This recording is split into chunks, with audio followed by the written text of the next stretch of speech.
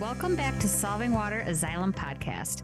I'm your host, Amanda Holloway, and I've got another great series to share with you. When you think of construction and mining, what kinds of words come to mind? Maybe diggers, dump trucks, coal are some common ones. But did you know that water plays a crucial role in the construction process?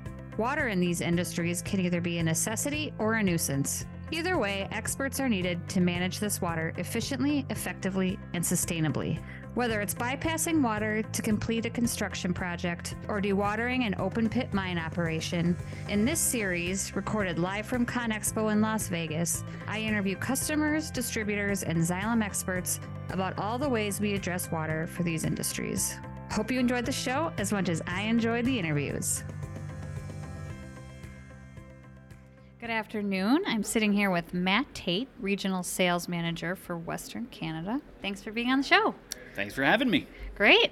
So why don't we start by learning about what you do for Xylem, giving some background about what you do. Yeah, so as you said, I'm Regional Sales Manager for for Canada, Western Canada specifically, looking after the both municipal and industrial markets from northwestern Ontario through to British Columbia. Largely, we're responsible for flight market, submersible wastewater pumps. Okay. As well as some engineered projects. Got it. And we're here at ConExpo.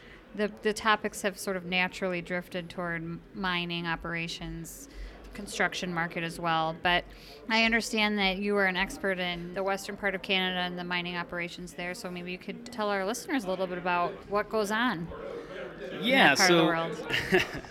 So Canada is a very diverse country across with minerals and exploration. Very mineral-rich country. It varies significantly from coast to coast, but in Western Canada, overall mineral exports, number one being potash coming out of the central region where I'm based in Saskatchewan, as well as strong markets in metallurgical coal, thermal coal to some extent, mostly for internal use, as well as uranium, nickel, cobalt, zinc, various minerals that we are using in Canada, mining in Canada. Yeah. What was the first one you mentioned? Potash.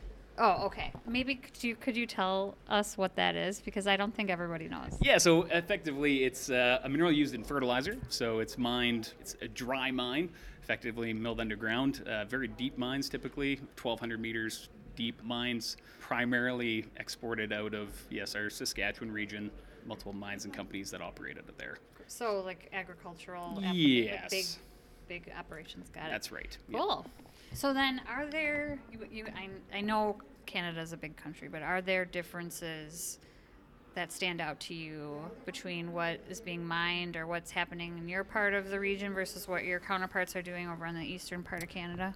There's a lot of similarities. A lot of mines operate in the same function, especially, there's the difference between soft rock, which is the potash, and hard rock, which is something like iron and coal or uranium. Those markets, those are really the biggest differences, I guess, between the two. Yeah. Sure. So, but the operations themselves and some of the products that we're working with apply to both sides? Similar. Typically, soft rock is a dry mine, so there shouldn't be any water to pump, but it's mostly surface operations dealing with brine and materials produced out of the mine. Oh, interesting. Okay. What are some of the challenges that you see that your customers are bringing to you these days? Yeah, so I think it varies quite significantly between the locations, but a lot of times we're seeing regulatory requirements, higher than have historically been required with treating or, properly disposing of any sort of water generated from the mine. That as well as really leaning towards more automation and, digital services, I guess, according to really track, what's happening from a maintenance standpoint, equipment's burning up prematurely, and how to be proactive in preventing and controlling some of those costs. Yeah, so preventative maintenance agreements and those types of things are useful tools here as you start to see more adoption of digital solutions and just more of that technology come to our part of the mine operations? Yeah, really, I think the technology, a lot of it itself. It's things that, for an example, you might have a pump running in a sump and it'll just run till it snores. And it will cause extra damage on the equipment. It'll wear prematurely. Having sensors as well as just control systems that can detect that kind of thing is really critical for being able to control costs. And what do you think kind of sets us apart from other other manufacturers in this space? I mean, it's a different market, right? There's more of a rental opportunity here in the U.S. than there seems to be in Canada. In general, I just am curious as to sort of what makes us unique and have that good presence there. Yeah, there's definitely a couple sides to it. From a technology standpoint, we're definitely very strong. We've been in the market for a very long time. With Flygt, we've been around since the 50s, put a lot into research and development to improve technologies. And that's one of our strengths, but also it's our people. We have applications experience. Chances are that if one of the mines have an issue, we've come across it before. And, that's both locally in Canada, but we also have global resources that we can utilize to really help our customers out. What's one of the more interesting or cool projects you've worked on, without naming names, like a really creative application or something? Personally, I think one of the most interesting ones I've been involved in was really a settling pond that they needed to get rid of some of the sludge and everything that's accumulated in these ponds.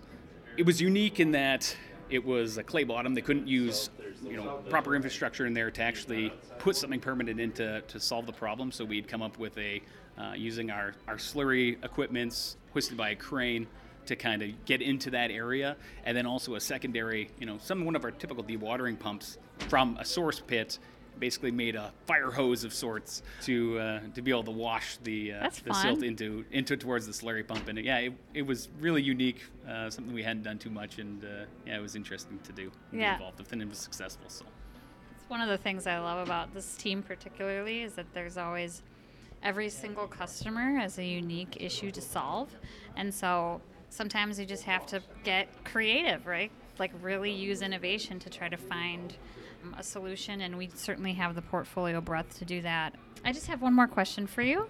I ask this question to every guest of Solving Water, and that question is, what is the most important thing you've learned in the water business so far? There's lots of important things. I know, right? And I have repeat guests on the show, and I ask them still again, and it changes just about every time. Yeah, okay.